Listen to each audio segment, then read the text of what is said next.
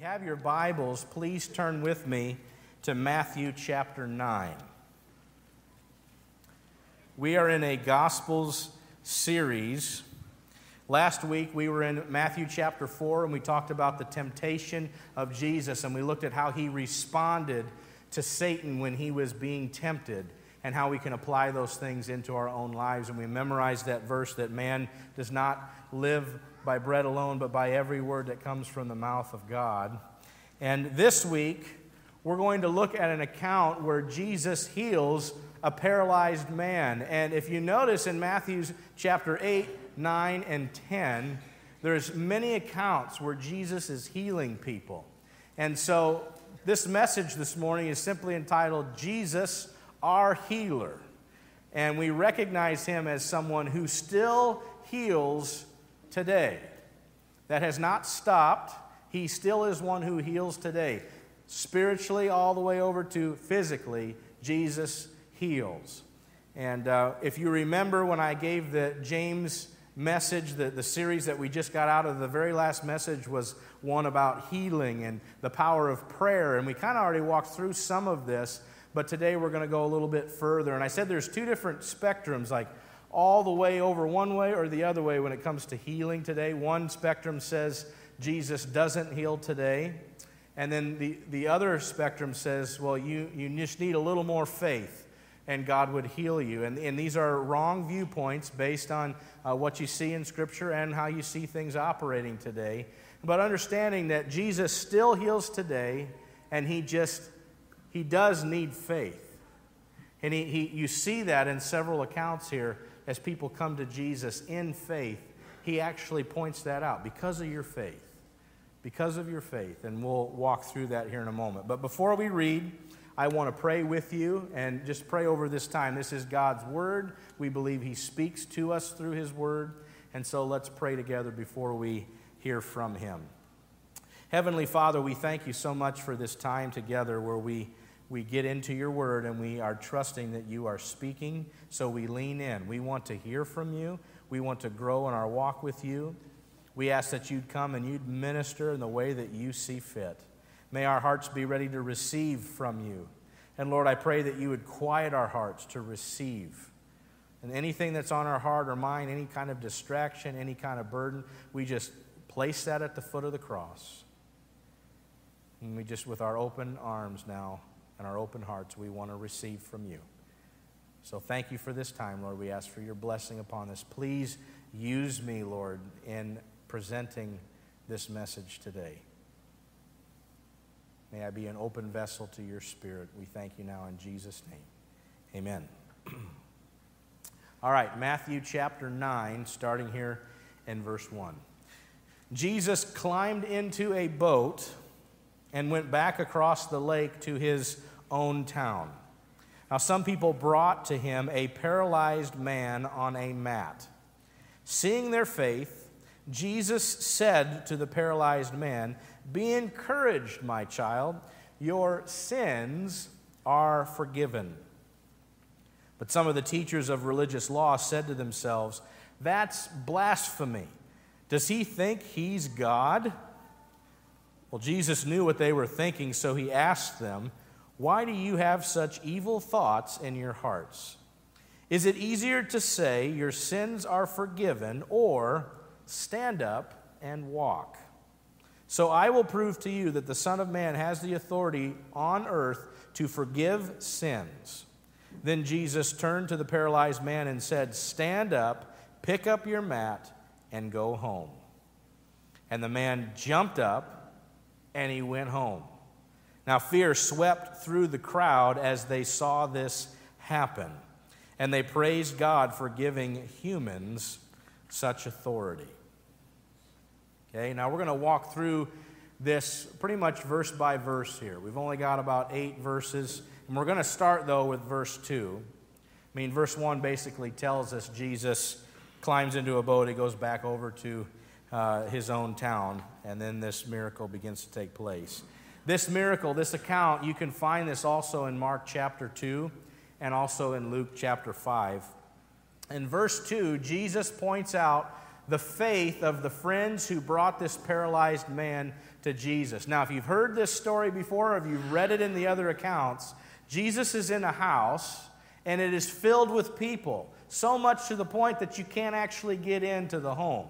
Like, you go to the front door, it's crowded. You can't get in. So these four friends take it upon themselves to climb up on top of the roof and begin to cut away at the ceiling in order to be able to lower this paralyzed man down to Jesus so that he can be ministered to. And Jesus recognizes the faith of this paralyzed man's friends. I think it's interesting. I like Max Lucado's words here. He says, let's be clear, the life of this unnamed paralytic man was changed on this day because of the power of Jesus, because of the grace of Jesus. But let's not overlook this phenomenal little community of friends that this guy had who loved him deeply, and they went to remarkable lengths. And he says, even a little bit of vandalism to get this man to Jesus. They break through the home. They go through great lengths. That's a bit socially awkward, isn't it? I mean, busting through the roof. That grab your attention, right? A little drywall starting to fall on your lap, and you're going, what in the world's going on? And we lower a man down to Jesus so that he can be healed. Okay, most people would be like, what? And I think when we minister day in and day out, guys, there's going to be times where ministering to people is going to be a little bit awkward. It's going to be a little bit outside maybe the social norm. And we're going to have to go some great lengths to minister people. And we, if we will, walk across the room. And it takes great courage to approach somebody and go, I don't know how they're going to respond to this, but I feel like I'm supposed to pray with you. I want to lead you into an encounter with Jesus. Now, we'll talk more about that, but I think it's important to recognize, I said one of the spectrums here that's false is, well, you just need enough faith, okay? So the balance here, though, is you see in Matthew 8, 9, and 10 several times where Jesus commends people for their faith, and then he heals. And so I just want to challenge us with, it's not the measure, like how much faith do you have, it's just simply the fact that you have faith that he can heal. And these people came with simply the presence of their faith, believing that Jesus can do a miracle, and he recognizes them for that. Now, I also think that Jesus can heal even when people don't have faith. Okay, think of people that he healed, maybe didn't quite know who he was yet. But they bring this paralyzed man, and seeing their faith, he responds. And then he blows the room a little bit out of the water. Down comes this man, he's paralyzed, and Jesus says, your sins are forgiven. And that set the crowd off, especially those religious leaders. The miracles of previous chapters demonstrate that the authority of Jesus is powerful over disease and nature and demons, and now he reveals to people that he has power over sin.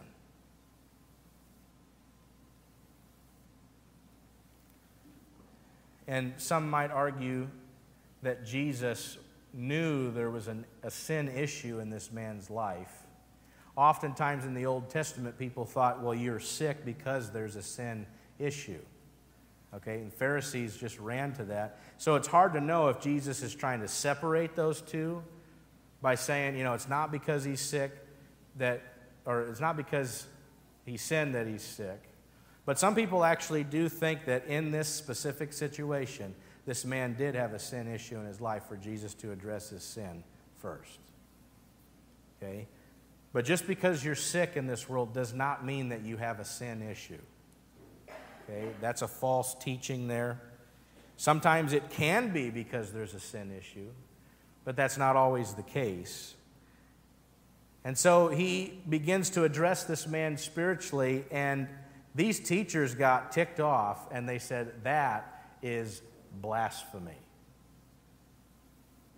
I mean, blasphemy means we're acting or speaking sacrilegiously. And they would have considered Jesus speaking in that manner because, who does he think he is that he can forgive sin? That's something only God can do. And here he's granting him forgiveness. To equate yourself as God or to claim to be God would be blasphemy, and in the Old Testament, the punishment for that was death. So you can imagine the shock in this room when Jesus addresses his sin. I love how it just goes a little step further with verse 4. It says that Jesus knew what these people were thinking. Not only can he forgive sin, but God is all-knowing, and he knows each and every one of our thoughts. There's a lot of people in this room. I can only guess what some of you might be thinking. God knows each and every one of your thoughts. Isn't that just amazing? He knows every detail about our life, good or bad. And in this case, not so great, because he tells them, why do you have such evil thoughts in your heart? Jesus knows. Psalm 94 verse 11 says, the Lord knows the thoughts of man. And in Psalm 139 verse 2, the Bible says, you know when I sit down, you know when I rise up, and you discern my thoughts from afar. He knows our thought life. And for some people, that can be a great relief to know that God knows you that intimately. And for some people, if they're not right with God, that can be a very terrifying truth. He knows everything about me? Yes, he does. And he knows enough about this man to know whether or not he's actually sick because of a sin issue. But whatever the case in this man's life, we can speculate. Is he sick because of sin, or is he just simply sick because we live in a sin-cursed world and he is paralyzed? But Jesus says, is it easier for you to say your sins are forgiven or stand up and walk? What do you think's the bigger miracle here? Your sins are forgiven or be healed? Stand up, walk out of here. Okay, your sins are forgiven clearly would be the bigger miracle. Okay? But to just simply say your sins are forgiven, nobody in this room knows really if that's the case. So when Jesus says, is it easier for me to say your sins be forgiven or stand up and walk, he's making it a point now because the man gets up and he walks. And the whole place is amazed. And it's like, well, clearly if he has the power to do that, then whatever he just said to that man about his sin issue, he must have meant something about that. And he's got their attention. Of course, the religious leaders, they're upset, they're ticked off. In their minds, he just committed blasphemy. And Jesus performs this miracle. The man, he jumps up, verse 7, and he leaves. He jumps up and goes home. And you think about how that room reacted that day. I'm sure people in that room knew this man. Oh, that's Frank. Just saw him last Tuesday. He was still paralyzed. But here he is, walking out of the room. You just think, that had to blow some people away. And you think of these kinds of stories and these accounts that people have with Jesus, and the question is, do these things still happen today? And I felt like, I think we need to just kind of stop the car a little bit, and I just want to testify to some ways in which Jesus still does heal today. Okay, so this is a bit of a timeout, but just to share testimony of ways that I've seen this happen in my life or accounts that I've heard or had told to me in which Jesus still heals today. One of which, I've had a couple back surgeries, and there was a season when I was in youth ministry. It was just about a 1 or 2 week period where I was in such back pain. I was literally laying on the couch. I could not really go anywhere. Brady had something here at the church that she had to go to, and there was an individual from our church that felt a strong impression from the Holy Spirit to tell Brady, I want you to go home, lay hands on him, and he's going to be healed. And Brady's like, okay, we'll give it a try, right? And so she comes home and she says, hey, so-and-so was at church tonight, and they told me they just said they felt like the Lord impressed this upon them, and so I'm going to pray with you. And I'm like, all right. And folks, she prayed, and I was healed. And I was able to walk around the house. I'm like, we're good. Okay, good stuff. Okay, another situation, I was going through a convenience store one day, and there was an individual that I knew in that gas station that had some kind of cold to the point where they lost their voice. Now, I know I've shared this in a message one time, but if you haven't heard this story, I just think it's so cool because it's just like the Lord prompted me. I want you to pray for that individual. And so there we are in the convenience store, and they said, well, I lost my voice. And I said, oh, no. I go, let's pray for that. Would you be okay if I prayed? So I'm around the counter now, back where the employees are supposed to be. And we're just praying that God would touch this individual's voice and bring healing. And it wasn't like on the spot, the person's like, I can speak, listen, the miracle took place. It was just, we're going to pray and we're going to trust that God's going to be at work here. And I left. Well, I came back in later that week, and when that person caught my eye, they go, hey, my voice is back. They got their voice back, and God healed, and we just, at that point, we think, well, the Lord touched their voice, and they got it back, and that miracle took place. And they were really struggling with that. That was something they were concerned about. Is this something that might be permanent now? It wasn't like, just give me a couple days. They were genuinely concerned that they may have lost their voice. Okay, I think back to a youth ministry trip, and some of the individuals that are here in the building, maybe college students or things like that, you might remember this trip. And it's been a while since I've shared this experience, but we took kids down to St. Louis, Missouri for a ministry called Dare to Share, okay? Sharing the gospel. Are you courageous enough to step out in faith and do that? And we were at the hotel. It was like the last morning we were supposed to be there, and you got kids all over the hotel, different places, and we're getting ready to leave and things like that. And I'm just walking through, and in the hotel, there's kind of this side room with complimentary computers where you can, get on the internet and things like that. And without really thinking much of it, I'm walking through, and I notice there's a lady on the floor with paramedics that are attending to her. And that just right there takes you, you're like, whoa, what is going on here? And so you walk through that, and I'm thinking, okay, we want to make sure kids aren't just coming to this situation here. We kind of want to guard this area a little bit. So I'm talking to some of the adult leaders, kind of explaining, hey, there is a situation going on. It's not one of our adult leaders or anything like that. I actually went in to try to ID the individual just to make sure it wasn't one of the people in our party. Once I found out that it wasn't, though, I said, all right, guys, we need to pray. And if you remember a guy by the name of Jordan Howell, he was helping in youth ministry at that time, and he had some kids around him in the lobby, and they were praying that God would revive this person, because they did indicate this person does not have a heartbeat. And so they were working with that individual, and so we just began to pray that God would bring that heartbeat back. And it was probably 15, 20 minutes later, they were bringing this individual through on the stretcher out into the ambulance. And then, of course, right before they leave, they indicate, we do have a heartbeat. Okay, it came back. And, of course, everybody's like relieved and like thankful. And then, of course, at the same time, though, we're just like this crowd that Jesus had when he healed the paralyzed man. We're just excited. Like, look what God did, right? And even the bus guy that works at the hotel giving people rides back and forth to places, he's out there standing. He's like, everything happens for a reason, people. And, I'm like, we got to go a little further than that. And so I said, we prayed in Jesus' name for that person to come back, and they're back. So let's give the glory where it's due there, and not just some general everything happens for a reason. And God does things. And the theme of that trip was God's not dead.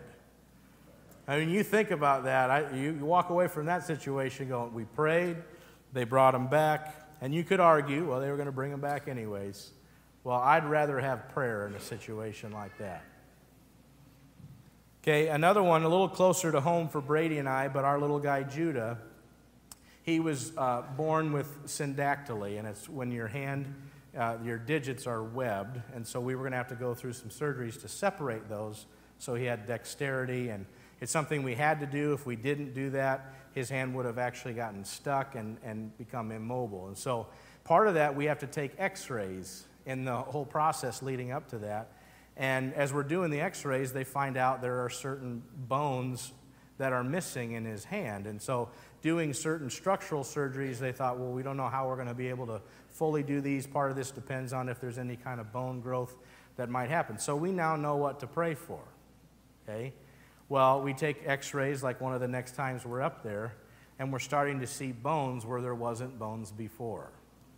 And so for us as a family, that one just hit real close to home. I mean, we're praying for God to do things and supernaturally bring bone into place. And our God, just who knows our bodies, as complex as they are, He's the one who makes us. He knows how to work those details out. He knows how to do that. One of my very first Sundays back in worship after we had Judah, Pastor Niles' message that day was about the man with the withered hand and that Jesus was going to heal him. And I'm sitting there like, I mean, you didn't plan this. Like, you didn't know I was going to be sitting here that day. And, you know, it was just, we just felt that God was up to something with Judah's story. Folks, I've heard stories and know people who have had cysts in their bodies, and people prayed and the cysts are gone. I've heard stories and met people that have prayed for people who are blind and they receive sight. And I had a friend when they were in college, they had a professor that was all the way on one spectrum that God does not heal today. And he encountered in a college moving day a student that had fallen out of the truck and had split their head open, and he had nothing left to do while he waited for the ambulance, wondering, is this guy going to live or not? And so he just prayed, Lord, we need you to heal. And God, right in front of this guy's eyes, molded his head back into place. Now that's a guy that's all the way over here, okay? I think he changed a little bit after that day, but Jesus heals today. I just heard a testimony this week about a guy that was at a restaurant, and he began to minister to the waiter, and the waiter and the boss were not having it. They didn't want anything to do with God. And the Lord gave a very special word of knowledge about the manager to this man. He knew something about this guy's life that the Spirit gave him. And it was about an injury that he had had in college with his knee that prevented him from being able to play sports any further. And so therefore, he's just got this angry kind of bent at God. Because this happened, God must not be good, right? And so he begins to tell him this. Hey, I know why you're like this, and it's because there's an injury that's taken place in your life that kept you from sports. And of course, he's like, what are you talking about? I mean, just took the guy off guard. You talk about Jesus saying your sins are forgiven. He knows that situation, okay? And the Holy Spirit gave this guy the ability to see something into his life. 1 Corinthians 12 talks about that gift that the Holy Spirit gives at different times. Okay, and in this setting, in this context, he begins to minister to the man. And he says, we're going to pray for your knee. And the guy's like, what? Like in here? Like, let's go to a back room here. We're not going to do this in front of everybody.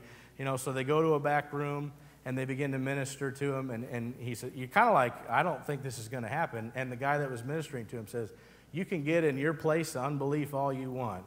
I believe God's going to heal your knee. Okay, and he begins to pray for the guy, and he says, what is going on? And he began to feel what he felt was like electricity in his knee, and the man begins to just kind of unfold right before him. And he just, at that point, recognizes that God is real, that God is working in this situation. And the man begins to confess. He says, I want to tell you something. I used to be a youth pastor. And then the lead pastor had an affair. And he lost his job, which led to me losing my job. And since then, it's just like I've had one bad break after another, and I'm just angry. But today, this ministry right here is just like put a fresh set of wind in his sails. Jesus still heals today. Just as that man jumped up and he walked, folks, that stuff still happens today. Okay, I'm just trying to testify that for all of us to know that people that we encounter day in and day out, they need to be ministered to, whether spiritually or physically, most importantly, spiritually. But what's interesting in verse 8, it says that fear swept through the crowd as they saw all this happen. And it says, and they praised God for giving humans such authority. And they were referring specifically to the authority that Jesus spoke in. But I like how the New Living Translation words this, because I want you to know something. That authority of Jesus Christ is still available today.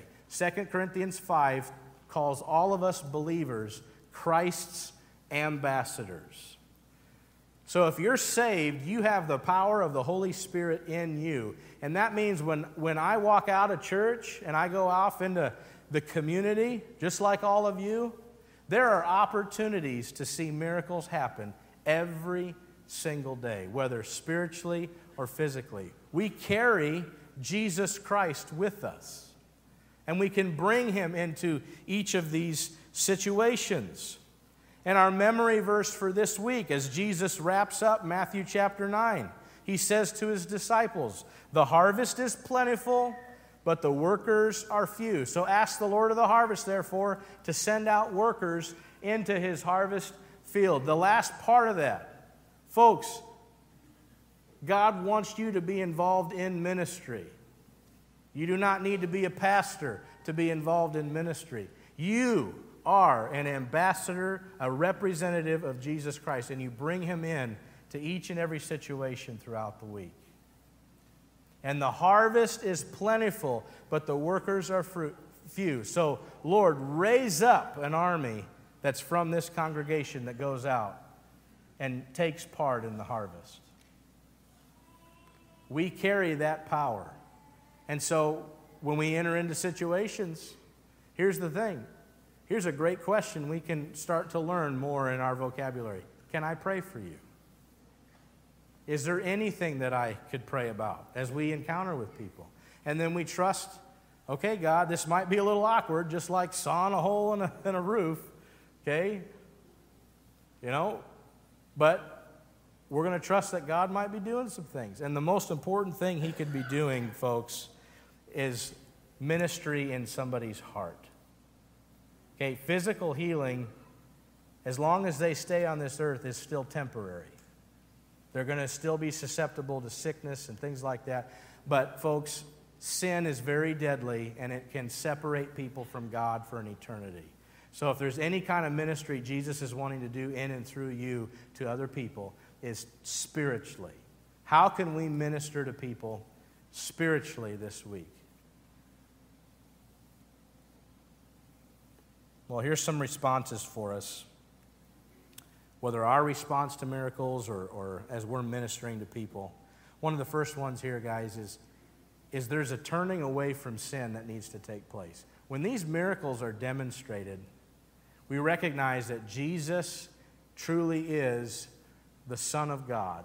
He does have the authority to forgive sin. And any kind of physical healing, that needs to point and glorify Jesus Christ. And we say, yep, he can do that. And guess what? You need him in your life. He's the one that forgives sin. And in Matthew 11, verse 20, Jesus actually begins denouncing towns where he had done many miracles. And the reason why he was denouncing them is because they had not repented of their sin and turned to God. The miracles aren't just for like a thrill. Like everybody in that house is like, whoa, did you see that? Like that miracle should take place and then people go, okay, God is real. God wants our attention here. And we should have a reverence of the one who brings the healing in Jesus Christ. And we say, okay, are there things in my life here that I need to get in check, that I need to get in order? Another thing, you'll notice in Matthew 8, 9, and 10, there's a couple stopping points where Jesus, in the midst of his healing, he stops and then he calls people to follow him. So to some degree, it's like number one, but it is a bit different. Okay, because following him is saying, I want to now live my life as a disciple of Jesus Christ. Whatever he's asking me to do, I want to do it. Okay, we follow his example. We follow his direction. And the other thing too, and this is a little bit prior to Matthew 9, but in Matthew chapter 8, verses 14 through 15, I want to just read this account that Jesus has with Peter's mother-in-law.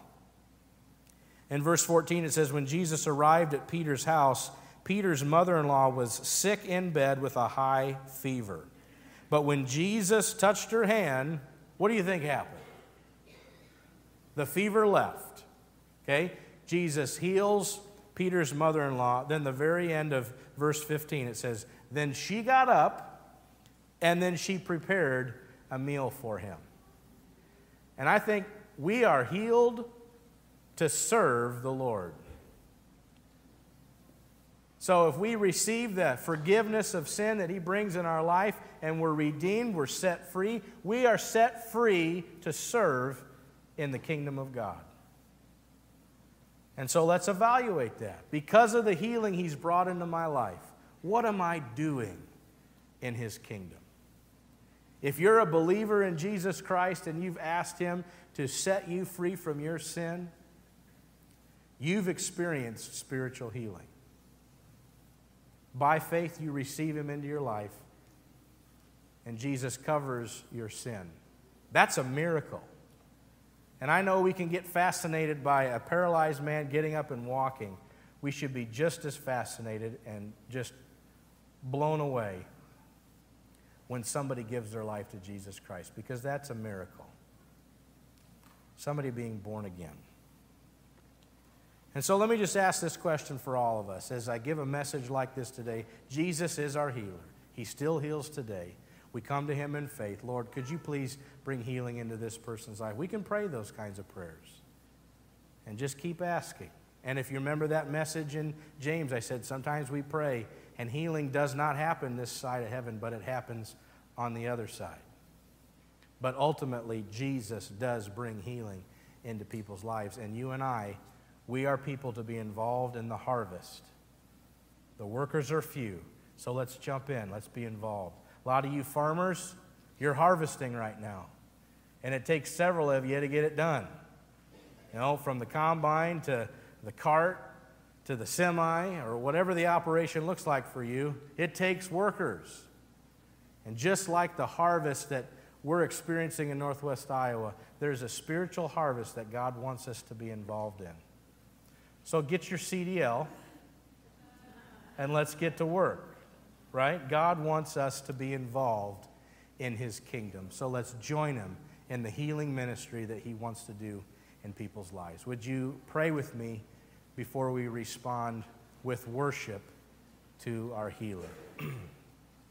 Heavenly Father, we thank you that you are a God who heals and still heals today. And Lord, there are people listening right now that are in need of spiritual healing. Let's just start right there. And this message today may bring you to a point where you're saying, I need to reach out to Jesus the healer and receive that healing touch in my heart right now. If that's you, I want to lead you in a prayer to receive that spiritual healing that the presence of Jesus Christ brings. Simply pray with me in your heart and say, Jesus, today I'm asking for you to heal me. Cleanse me from my sin. I pray that you would wash me, make me new. I receive this spiritual healing by grace through faith. I put my trust in Jesus Christ for the forgiveness of my sin. And I desire for Jesus to be the Lord and the Savior of my life. Thank you for this gift of salvation. Lord, it's possible that there are people listening right now that need healing in a variety of areas. Physically, mentally, Whatever it might be, Lord, we pray that you would speak into those things right now. We know you can heal. We believe it. And we're simply asking that you would touch each of these individuals.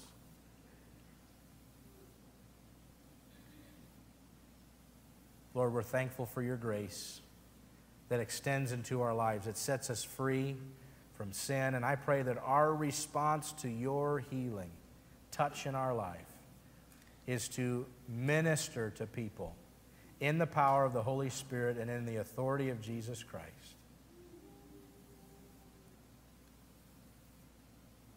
To be a conduit in which people come to know you. May we be open to what your Spirit is wanting to do in our lives this week as we minister to people around us. Lord, we thank you for this passage today that we were able to walk through. Help us to apply these truths into our lives. We thank you now in Jesus' name.